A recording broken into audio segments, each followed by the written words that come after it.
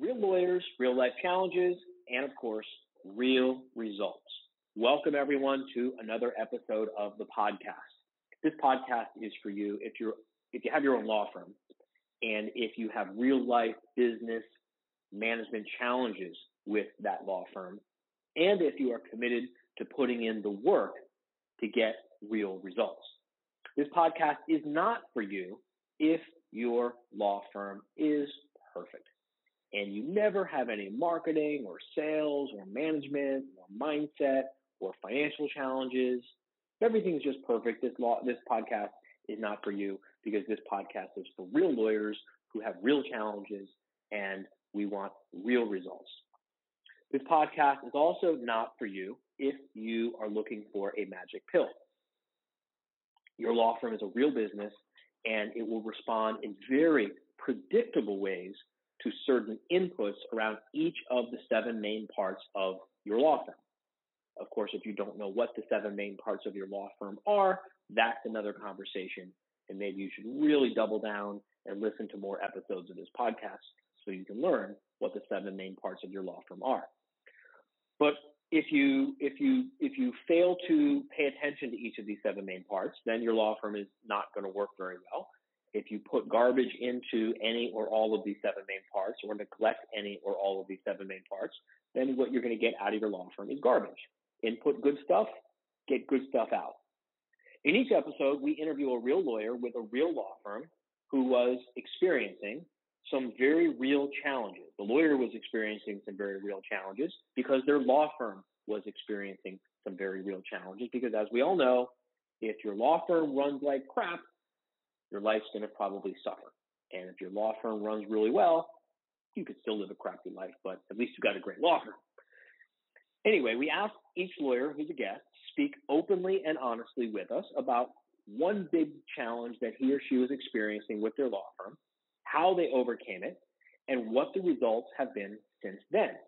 And of course, we know that you want to know, so we are definitely going to ask our guests each week, and this week is no exception. We're going to ask Mario to get into some specific details about the nature of the challenge and exactly what steps he took to overcome this challenge.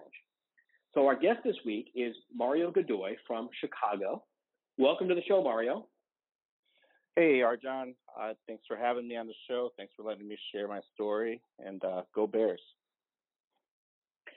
I appreciate you taking time out of your day to let me interview you and to share your story and share your solution and really share your courage, because it took a lot of courage to do what you're going to share with everyone that you did.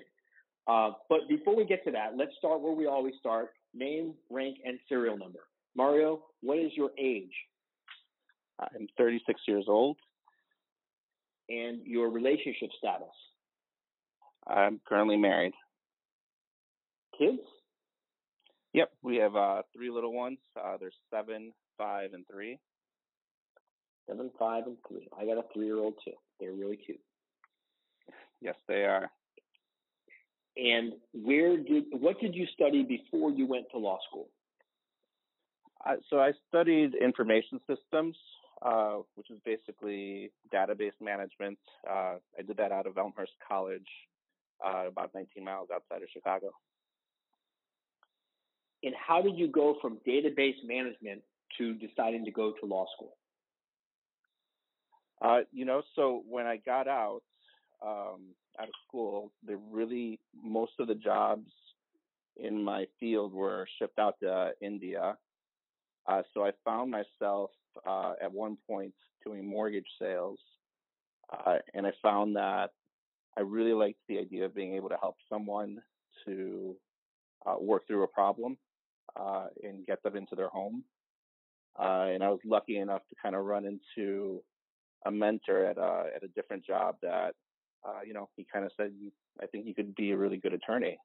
Have you ever thought of school? And that's kind of what gave me the idea of moving forward and that, furthering that education. So how long were you in mortgage sales for before you decided to go to law school?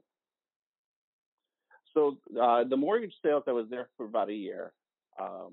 Before that, I had been working at careerbuilder.com for about a year and a half, 2 years, where, they did a great job of teaching me sales and of, educating and constantly getting me to read. Uh, One of the books that was given to me, one of their big people that they looked at was Jack Welch. And when I read in his book about winning, he talked about not everyone comes out, living their dream job, knowing exactly what they wanted to do. And, he talked about, well, get as good as you can at your job. And when you move on to the next one, eliminate what you don't like from the previous one and amplify what you do like. And one day you're going to wake up and find that you're in the job that you're meant to be in. And that's kind of how I followed my career trajectory, was from sales to the mortgage lending, and then from that point making the hop into law school, just amplifying that. I love working with people. I like helping people resolve problems that they may or may not be able to do themselves. So this is really interesting. I did not know this about you, and I think this is probably a good time for me to make a quick little disclaimer. Your law firm is a member of How to Manage a Small Law Firm. We function as the outside CEO, and are we also the COO and CFO of your law firm for you? Yes, you are. Okay, so we're the CEO, COO, CFO of your law firm. And what's really interesting is, our typical conversation with a prospective new member is, along the lines of, what did you learn before you opened your law firm about the business of running a law firm? And most people really didn't study anything, and they don't know marketing, and they don't know sales. But you actually did know marketing, and you did know sales. So just out of curiosity, what was it that you were looking for when you found your way to us? I had hit a point. I was already about 5 years in. And I think, one of the things, I wasn't in trouble when I came out and I sought you guys out, but I had I guess not financial trouble, but I stagnated, and, I found myself working more hours, being home less, and, just being more tired overall. And, one of the fears that I had, which really drove me not just to running my own firm, but also to make sure that I put the systems in place that it could run without me, was that I would work myself either to an early death, or that I would find myself still hitting the ground and running the pavement in my golden years, because I failed to put together a machine that would continue to serve me and my family through our lifetime.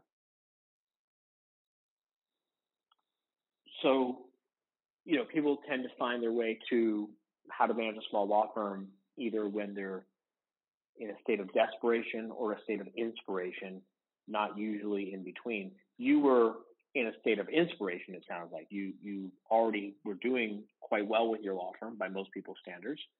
And it sounds like you were inspired to kind of grab hold of a better life, to use the Jack Welch lesson of, okay, what can I build into the next phase of my career? Or am I completely mistaken and you were actually motivated by desperation? I think a little bit of both.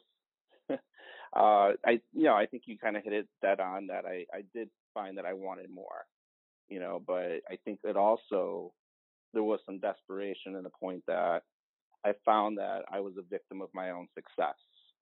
The more clients that signed up meant more hours that I spent away from my family. And I couldn't see past the trees to look at the forest.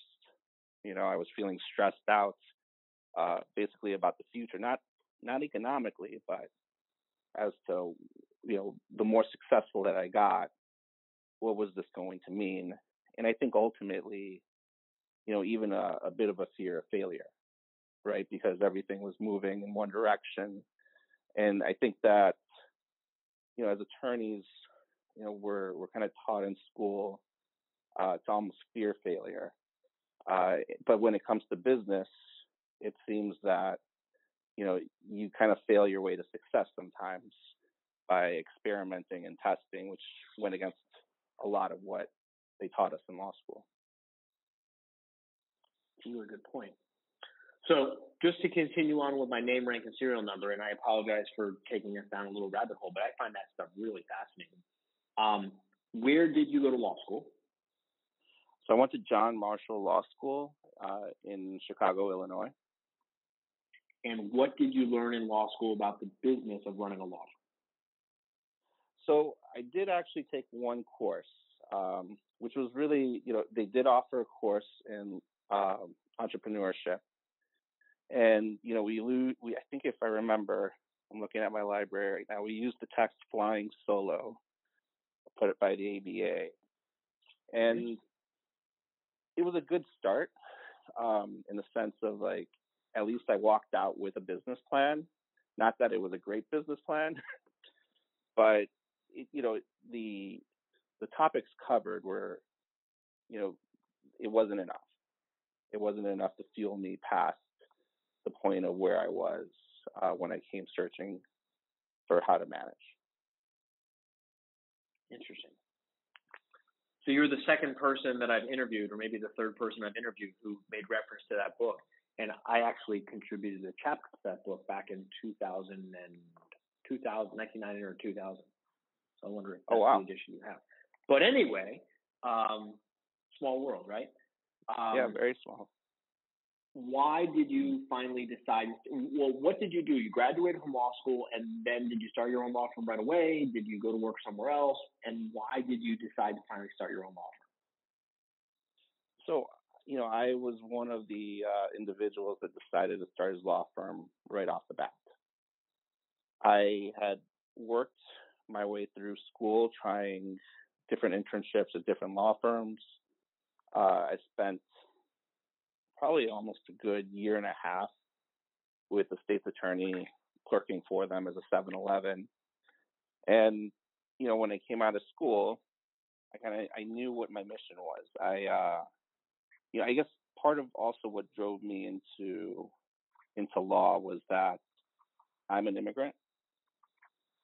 And, the immigration process, I think that, while it's on its face, it seems fair. There are ample landmines for immigrants to hit that could derail their future. And in my case, Wait a second. On its face, the immigration process appears to be fair. Right. There's the judge. They do all the things of due process, but it's up to the immigrant to make sure that they pick the right attorney, right? That someone that wants them not just to achieve their need in their future, but that is willing to kind of explain it and hand walk them through that process. And I think that that's a lot of folks fall into that trap. And in my particular case, we had a family member that ended up being deported from the United States. And I, just being a cousin of that person, I was able to see the turmoil that caused on that side of the family, just being first introduced to what that deportation process looked like. So when I graduated school, I came out with the mission of being at the intersection of criminal defense and immigration law, and to help my immigrant clients achieve their American dream. Okay. I'll have to circle back to you and find out more about your thoughts. I guess we're getting way sidetracked here, but asking someone who didn't go to law school, isn't familiar with the technical requirements, is unfamiliar with, even if you grew up in this country, just if you've never been through the legal process before, it's a confusing and intimidating maze. And I don't think it's fair to ask a person who's trying to make a contribution to our country to try to navigate that on their own. And I 100% agree with you that it's critical that they pick the right immigration lawyer. And I guess we'll circle back and talk about that more later. And as you can probably tell, I have some pretty strong opinions about this. My wife is a naturalized citizen also. She was not born in this country. And she makes a contribution. Anyway, long sidetrack. Let's stick to the program. Sorry about that. So, yeah, no problem. So why did you decide to start your own law firm, though, instead of going to work for someone else? It had always been a dream of mine to work for myself. I knew that was something that prior to going to law school, coming out of college, that was part of my American dream, in essence, was to be able to control my own destiny. That's really I had seen, my father and my mother. I'd seen them work so hard when they came, and I saw my father. He still actually works for a company. He's been working there for 30 plus years. And what I learned from watching them is that you can give your all to a company, but when it's bought and sold to someone else, you're kind of a pawn on the chessboard.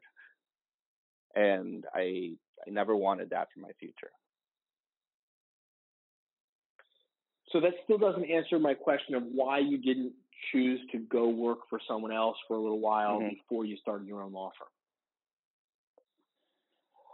I mean, I understand eventually you wanted to have your own law firm, but why not camp out somewhere for, a lot of lawyers say, well, I want to get experience practicing law before I start my own law firm. Why did you decide to just go straight into the business of running your law firm? And what do you think were some of the pros and cons of that approach as opposed to working for someone else for a few years? Okay. Yeah. So, when I came out of school, I knew that having worked at different law firms, I knew that I did not want to work necessarily at a firm. One thing that I wanted to look at was potentially working for the state's attorney. But when I came out of school, at that point, there was a hiring freeze at the office where I was at. So I found myself deciding whether I wanted to start my firm or whether I would start looking for a job. But before that, I'd worked on preparing myself, right? Because I'd gone through, I knew I had the ability to speak to people, to convert them into clients, to help them through a process. Aside from that, I had taken a law school course, an entrepreneurship course. I had done my clerkship. I had tried cases already. Granted, they were misdemeanor cases, but I had tried cases by the time I got out. So, what I found was that if I'd gone to work for someone, really what I was going there for was almost to just get the mentorship, right? I was lucky enough that I kind of thought outside of the box in that scenario. And I started making phone calls right after I took the bar exam and before I got licensed. I was probably calling 40, 50 different lawyers a day. And I eventually found 2 lawyers that became my guardian angels. One of them in criminal defense that said that he would take me under my wing. And, to this day, we still, have a very close relationship. He saw a lot of himself in me, I think, in the sense that we both came out of the same law school and we were both starting our business right out of law school. And I found a wonderful immigration attorney that I still collaborate to this day that was willing to teach me the ropes of immigration law, to overview my work, to make sure that when everything went out, that it was correct.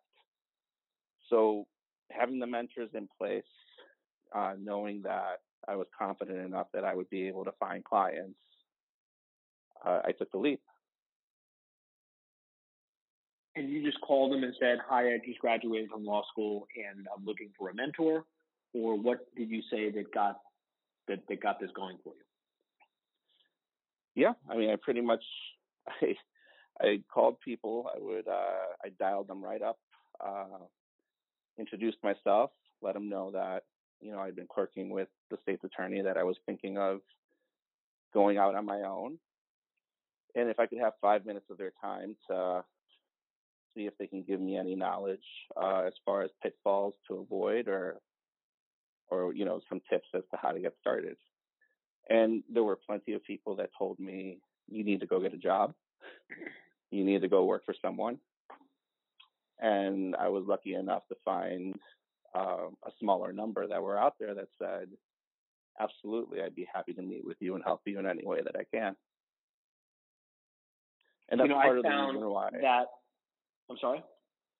No, I was saying that's part of the reason why I jumped at the chance to be able to be here today, because I feel that a lot of my success, I have to pay it forward also. And I'm happy to give anyone any knowledge that they are able to gather from my experiences too.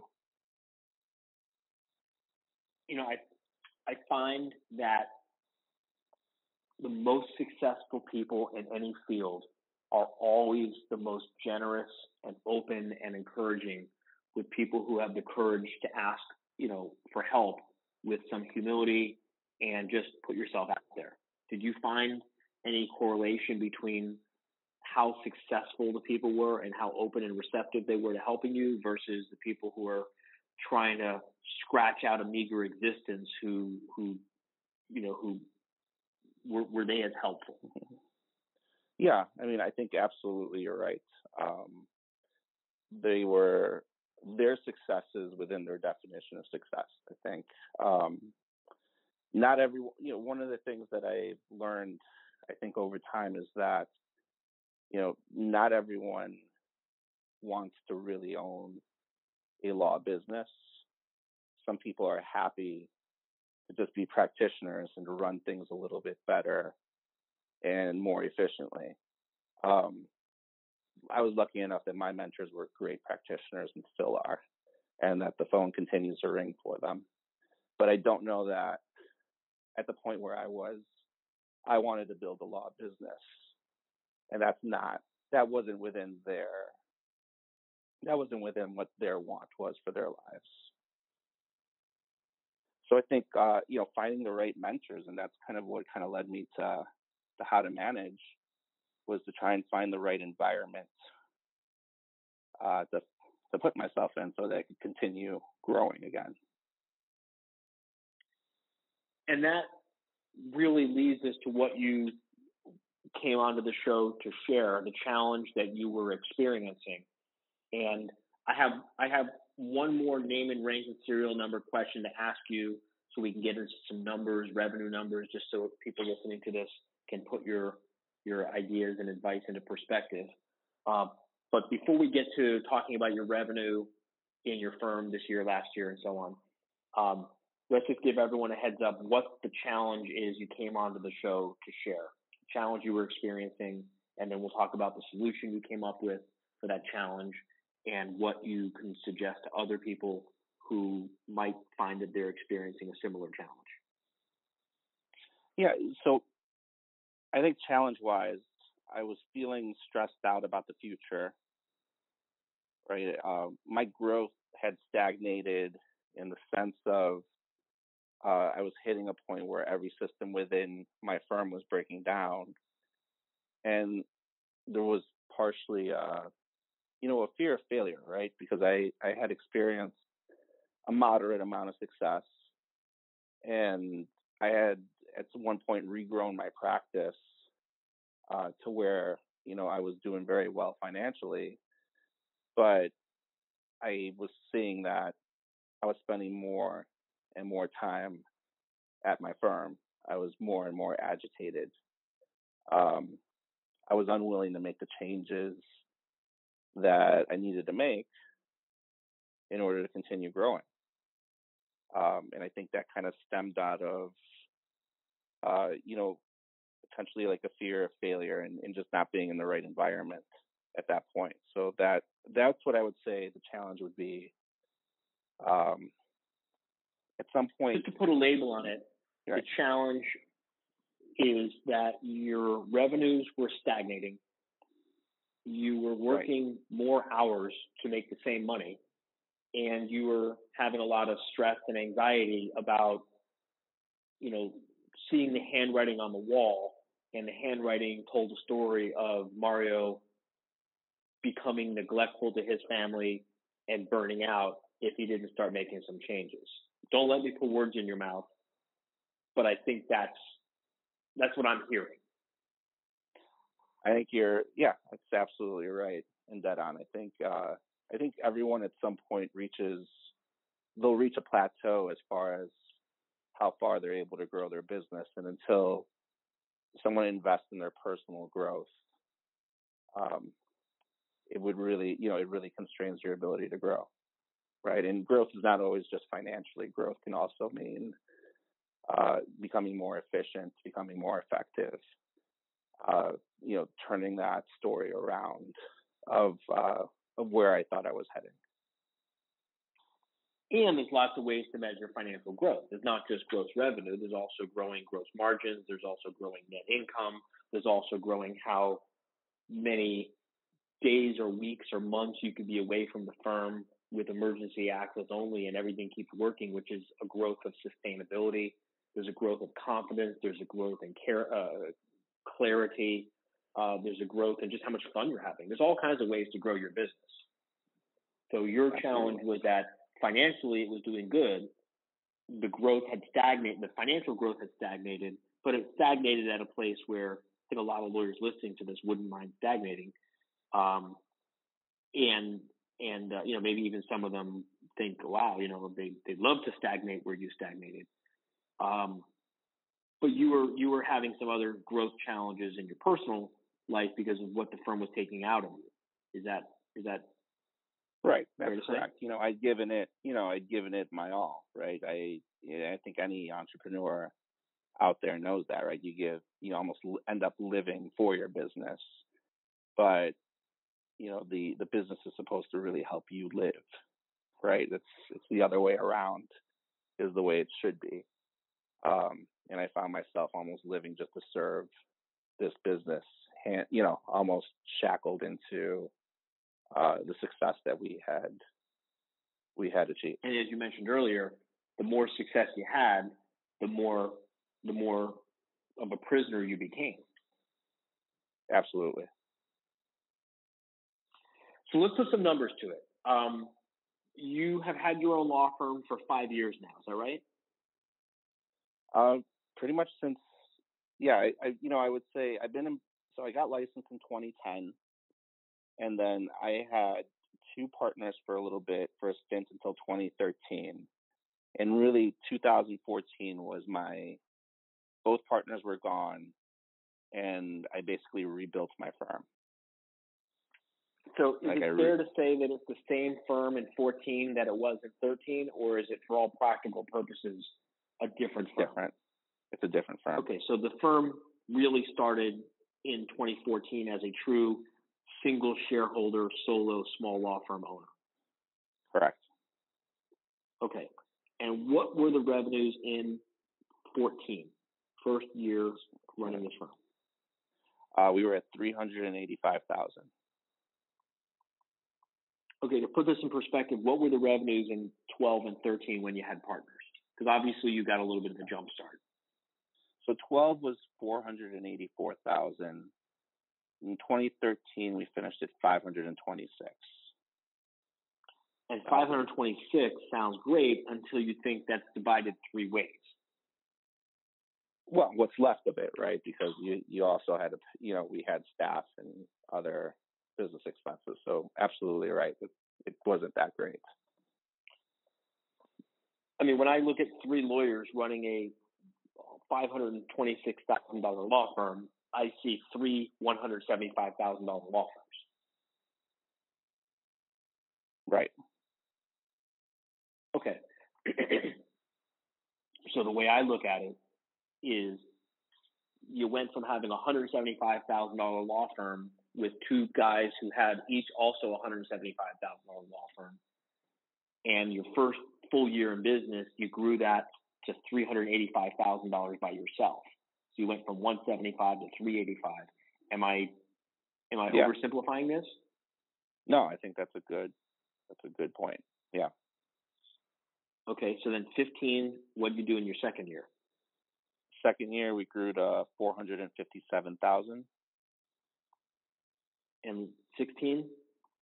We grew to 525,000. Now, so that was a big year for me. Yeah, I know. And you're probably kicking yourself that you didn't make $2,000 more. Right. Just think of all the things you could have done to make an extra $2,000 throughout the year to be able to say that you did $527,000 when you and your partners together only did $526. Right. No, we were very, that was a big year. That was the year that I really started saying that, what I'd done at that point was I'd actually created a workflow document where I started carbon copying almost how I would handle an immigration case, and really starting to utilize my staff to help me build my cases up. And by carbon copying, I just want to make sure that we're really clear. You mean the routine the stuff that just gets repeated, not the strategy for the client, right? Absolutely. Yeah. No, I would always do the strategy, but the obtaining of documents, right? Pulling the information from the documents and putting them into the different applications that I would then start reviewing. That made a huge difference in the amount of cases that I was able to work through.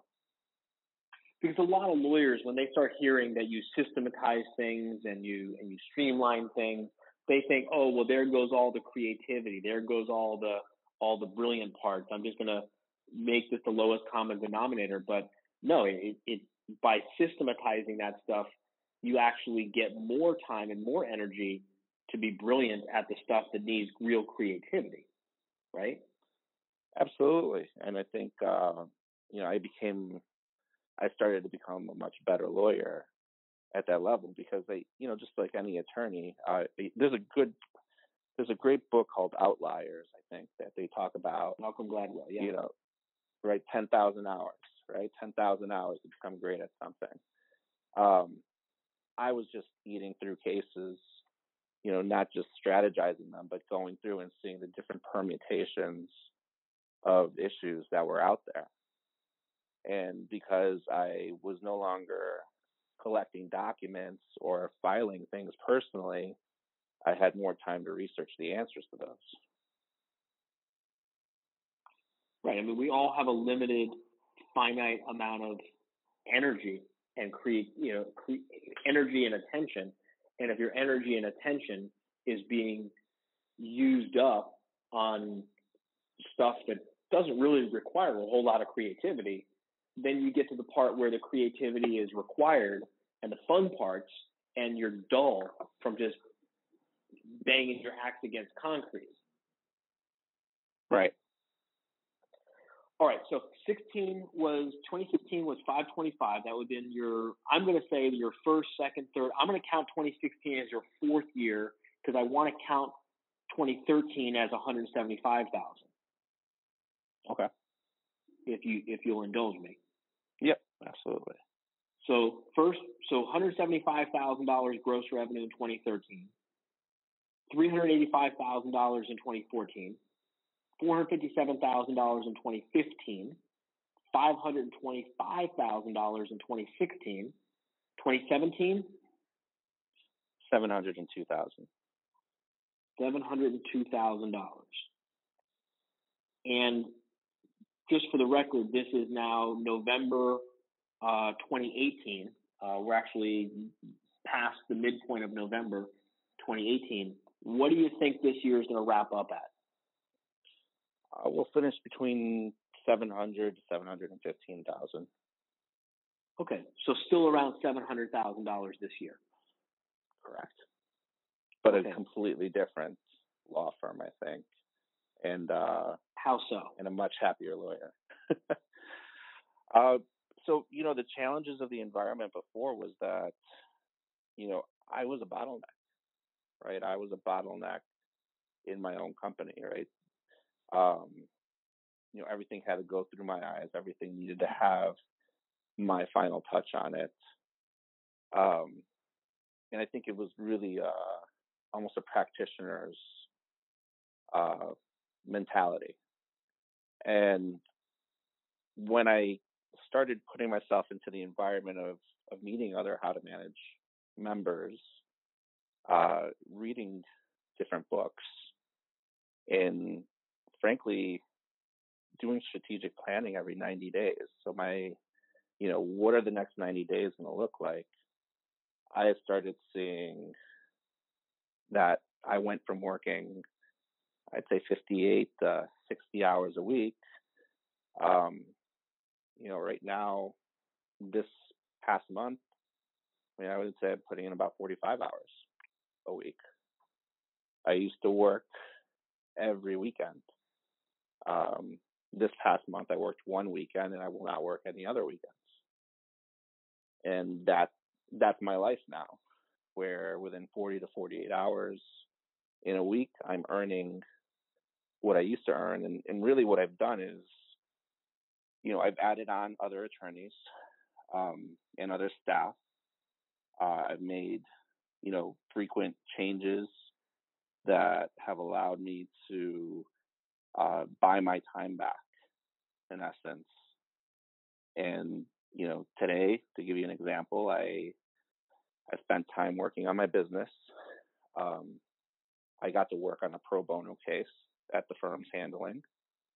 And then I went to my kids' parent-teacher conference in the middle of the day, hung out with my 3-year-old and my wife for a little bit.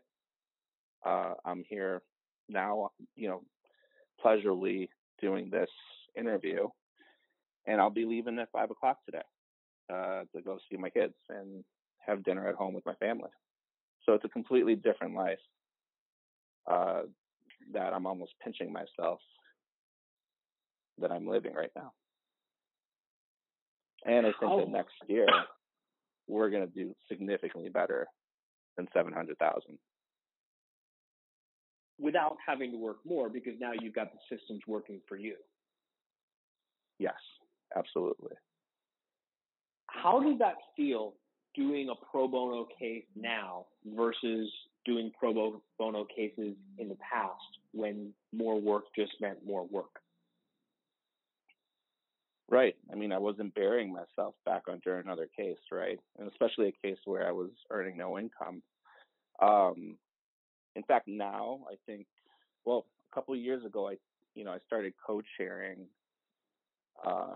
So in Chicago, so in immigration court, kind of going back to that due process and the fairness, an immigrant's allowed to have an attorney, but even though the immigrant's jailed and will have no access to people in most instances, the government will not provide for an attorney. In fact, only 15% of detained immigrants will ever speak to an attorney. So I now head, along with one of the big non-for-profits in Chicago, the American Immigration Lawyers' efforts in Chicago to provide pro bono representation for these people. Last year, we placed 22 people with 22 different attorneys. I probably trained over 200 attorneys at how to do a bond hearing. In fact, last week we just did another training, and we picked up, I think, another good 10 volunteers. So it's been great. The putting the systems in place has allowed me to amplify my message of helping immigrants to achieve their American dream. And how's this new way of running your law firm affecting your life at home? It's an on up. I think, in in kind of talking about this interview, my wife says I'm definitely a different person than what I was a year ago, as far as, self-confidence, and then the ability to continue pushing forward. I think that as an entrepreneur, just kind of by being in that how to manage environment, I've also begun to grow and, realize that, entrepreneurship is not perfect, right? We all achieve for these perfect scenarios, but it's not, it's chaotic. It's constant movement. And you got to have the self-confidence that you're going to learn from that change and take advantage of it and move forward. So the challenge, just to recap before we get to the solution, spoiler alert for everyone, the solution that Mario is going to share is not just going to be engage how to manage small law firm. He's going to share some real practical stuff that you can implement, even if you're not a member of How to Manage a Small Law Firm, even if your firm is never going to become a member of How to Manage a Small Law Firm. In fact, depending on when you listen to this, we may not even be accepting any more engagements for members of How to Manage a Small Law Firm. So that's not what this is about. This is really about, just like Mario, just like you were able to give, pay it forward and give something back because you built a business that works for you. That's kind of what this podcast is for me. It's my way of being able to share solutions with lawyers, many of whom, for a variety of reasons, will never get a chance to work with me, and I'll never get a chance to work with them, but I still want to try to make a contribution and help people, because I wouldn't be where I am if it wasn't for a lot of generosity from a whole lot of people who had a whole lot of patience with me. So just to recap, what's the challenge, and then let's get right into the solution. So the challenge is that growth had stagnated, right? I'd gone as far as I could go, and I was feeling stressed about what my future was going to be. I kind of saw it going downhill.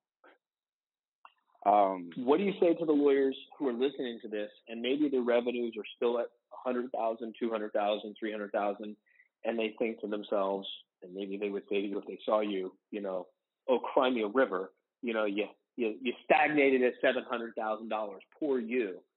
What do you say to them who say, I'll get to $700,000 and then I'll worry about creating processes and systems and procedures? Right.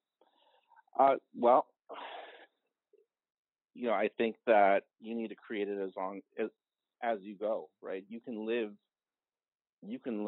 a better future and be really almost the best version of yourself if you start to put in the work now, right?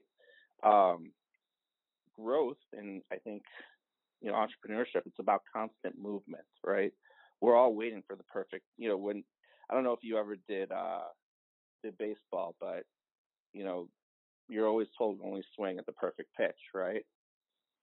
And if you spend your life waiting to swing at that perfect pitch, your life's going to pass you by. Right? Your kids are going to grow up. Your health could deteriorate. The life that we're meant to live will pass you by if you don't take action today. Like there's no need to continue tolerating an existence when you could choose to live instead. Profound words, and I don't mean that to be sarcastic. That's really important stuff that people, I really hope people are listening to this, and even if only one person ever hears that, and I'm sure more than just one person will, but even if only one person ever heard that and it changed their life and it changed the lives of their children and their grandchildren, I mean, that would be huge. So what is the solution that you came up with, and what is a solution that other lawyers listening to this right now who might be stagnating with their growth, and maybe they're stagnating at $200,000 in gross revenue, maybe they're stagnating at $2 million in gross revenue? What and not just stagnating in growth, Mm-hmm. but also, working more hours to do all that.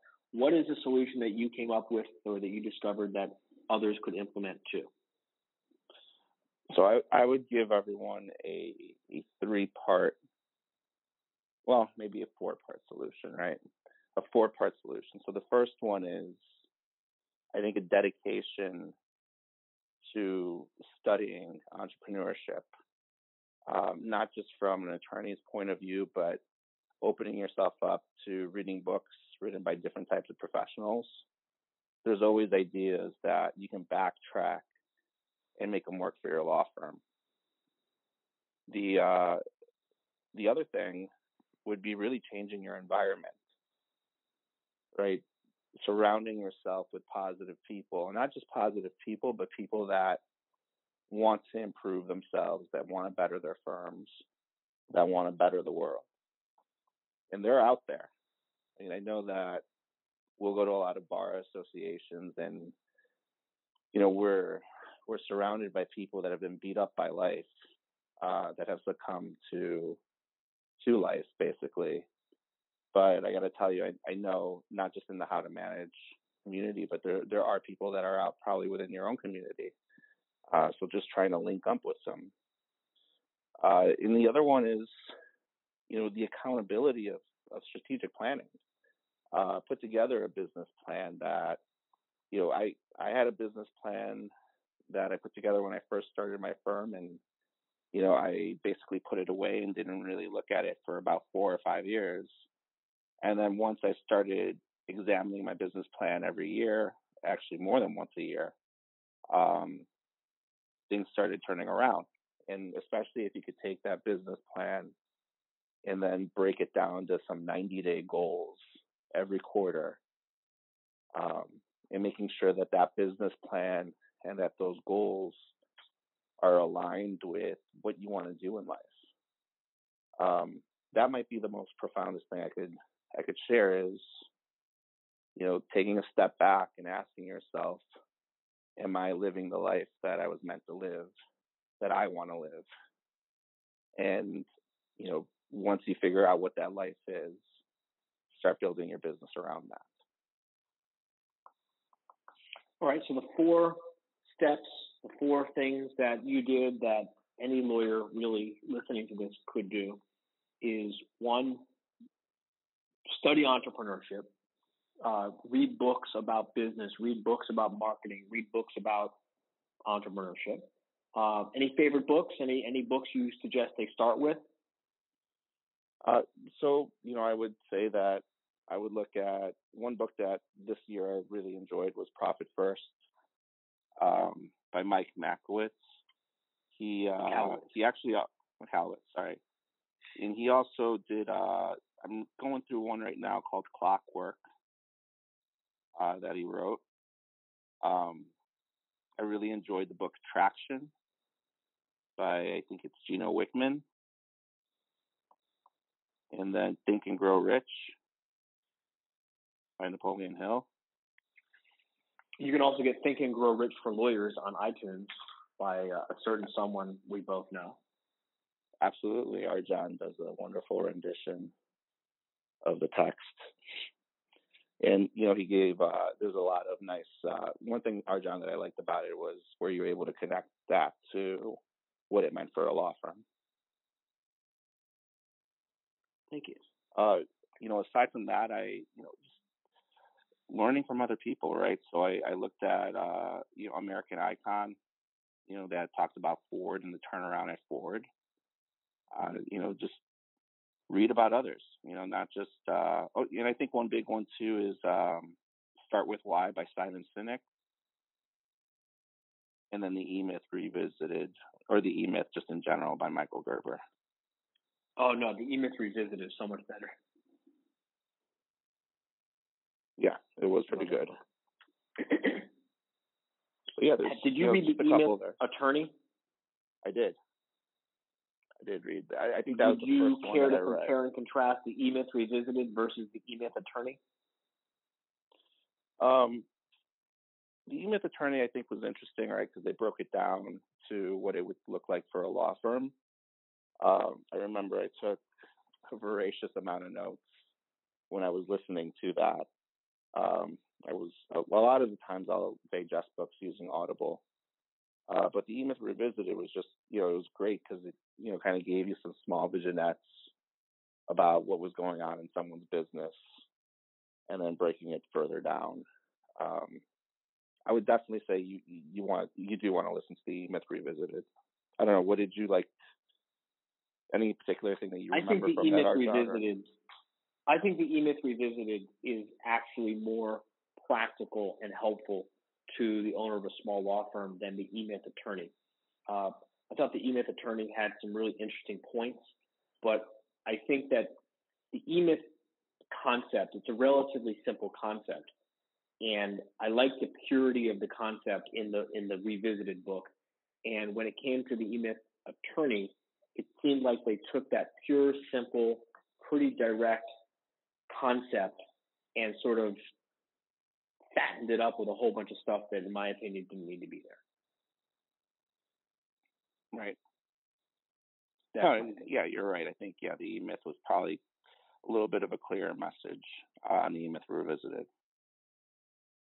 Another book that I really enjoyed, that I had someone at my house for a private VIP day, and he asked me for he said if you could only pick 3 books, and of course you got to keep in mind you're in my conference room, and there's like bookshelves from the floor to the ceiling, and not many law books. They're all business books, mindset books, books that have shaped my life. And he said if you had to pick 3 books to recommend to a new entrepreneur, what 3 books would you recommend? And he was convinced that I was going to say Think and Grow Rich, because I love that book. But I think Think and Grow Rich is like a little thick for a new entrepreneur. And by thick, I don't mean too many pages. It's not a big book. It's just, it's not an easy book to read.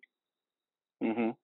Yeah, absolutely. I had, in my case, it really probably took me a year to digest, because I would have to go back, read it, kind of come back, read it again, reread different parts of it. But it's definitely, I think, the foundation for a lot of these books that have been written by these other thought leaders. A lot of them kind of hone in on that 1937. Message. It's like there's the before and after of the business book world, before and after Think and Grow Rich. And that's part of the reason that I made the podcast, Think and Grow Rich for Lawyers, is because I wanted it to be more accessible to people. But the 3 books that I actually suggested for a brand new entrepreneur are, and not necessarily in this order. One is The 4 Agreements by Don Miguel Ruiz. I think that's mandatory reading to really get clear on your mindset so that your business doesn't mess up your head. Absolutely. 2 is What They Don't Teach You at Harvard Business School by Mark McCormick. Yeah, wonderful. The original, great. The original starter of that industry, right? Yeah, he's brilliant. And he wrote another book that is also pretty awesome, What They Don't Teach You at Yale Law School. But they don't teach you at Harvard Business School. It just teaches you how to be like a real person in business. Just a real authentic, to be yourself and be who you are and make it work for you. I thought it was brilliant. I read that when I was in college. And then How to Read a Financial Report, Wringing Vital Signs Out of the Numbers by John Tracy. Mandatory reading for anyone who presumes to understand. If you're going to presume to care about making profits from your law firm and have control over your financials, you've got to read How to Read a Financial Report. That's the book we used as our textbook for that financial literacy program we did. Okay. We gave copies of that to everyone. All right. And I think, one thing also to keep in mind is for anyone, I think one of the key things to my success when I went through is that I measured and tracked. Like, I have meticulous Excels. Like, even if it's not like the proper way to do it, just tracking something and then being able to look at it back during the year will allow you to avoid a lot of unnecessary mistakes and to make some wise investments. Yeah, and that's what our dashboard is all about. Did you participate in the dashboard challenge? We did. Yeah. Are you in the second dashboard challenge? Yes, we are in the second dashboard challenge. It's amazing what gets measured gets better, and that which gets and the things you don't measure. It's like if you don't care enough about it to measure it, then why should you be surprised that the universe doesn't care about it either? Right. All right. So we got to wrap this thing up. This has been a really great interview. This is very different from any of the others in this series.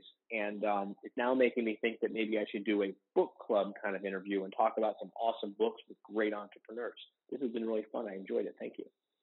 Yeah, no problem. So, Mario, all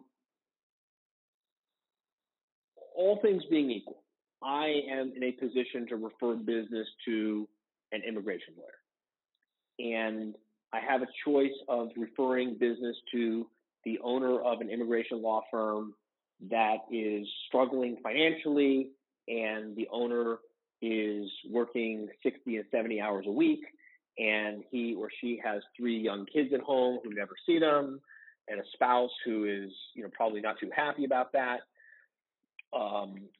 and they're stressed out, versus an equally brilliant immigration lawyer who has a law firm with a business plan and financial controls and processes and systems and procedures like you've described, and they're working 40, 45 hours a week, and they're not working on the weekends, and they're able to go be there for their kids, for their parent-teacher conference and all that. Obviously, this is a leading question. Which law firm should I refer the business to? And most important, why? Aside from who knows the judge, right? Yeah. All joking aside. They both know the judge. Yeah, they both know the judge. All joking aside, I would say that it's the latter. I mean, it's clearly the latter. And I'll tell you why. I have some deportation cases that we took the clients on in 2012. And I made a promise to that person in 2012 that I would be there at their final court date. Right? So if you send this to someone who is mismanaging their business, who can burn out at any moment, you're disservicing the person, because unfortunately with the broken immigration system that we have, cases are taking years. It's taking years to figure out. So when I take a case from someone, not only am I promising to figure out what that strategy is up front, but I'm promising that someone will be there with them throughout the way, and that we will see the problem through. Right? And that could take years. So who do you think has the better chance of having a business that survives years, right? They say most businesses fold within 5 years. And the ones that make it, another majority of them fold within 10 years.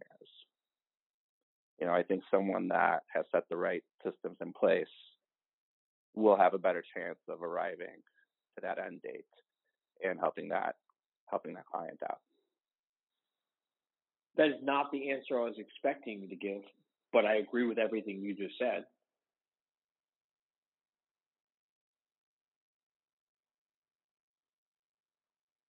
The answer I was expecting you to give is the lawyer who just had a big fight with his or her wife when he said, I can't be there for our child's parent-teacher conference because I'm going to be working in a law firm, and I'll also be working late again, and I'll also be working on the weekends again, so I can't go to the play date either. And then that lawyer sits down to work up the strategy at the front of the case. I don't think that lawyer is going to be, how could you be in your best state of mind with your most creativity and your most inspiration when you're living that way, versus the lawyer who is working more reasonable hours, who is getting refreshed and recharged and reinvigorated by, a happy home life and stability with cash flow and everything else. That's the person who I want really thinking up the strategy on the front end of the case. Absolutely. I think they're both correct. I just wasn't expecting. I was expecting you to focus more on the front end of the answer. But what do you think about the front end question? The front end part that I just mentioned. Absolutely. Every day, I would say that you want to send it to that attorney, because you got to kind of, one of the things I always tell people when I meet with other attorneys that I try to help out along the way, or that have come to me for some help, is that we have to take care of ourselves before we can really give a hand up to someone else. And I think, Arjan, your answer really exemplifies that. That attorney who has those systems in place, that is rejuvenated, they're going to do a better job overall for their client. Because we're human beings. People want to pretend like they can separate the legal practice from being a human being and a parent and a spouse, but we can't. We're just one person, and it's just such a real pleasure for me to get to speak to people like you and know that I'm able to be part of this magnifying effect, because I help you run a better law firm that gives you and your family a better life. And so you're able to show up and do a better job for hundreds and hundreds and hundreds of clients every year. And, multiply that by 300 plus law firms that we run. And, it's just such a wonderful life to get to see all of these positive impacts that we're all having. And now here you are paying it forward and helping me by being a guest on this show to help other lawyers. And, if you were still getting ground to a pulp by your law firm, you wouldn't be able to be here, or you wouldn't want to be here. And so I really appreciate you taking time out of your day. I was going to say your busy day, but it doesn't sound like your day's so busy. It sounds like a great day. It's a wonderful life, not just a movie. I appreciate your time. And anyone else out there can have it. Anyone else out there can have that life. You just got to seize it. It really can.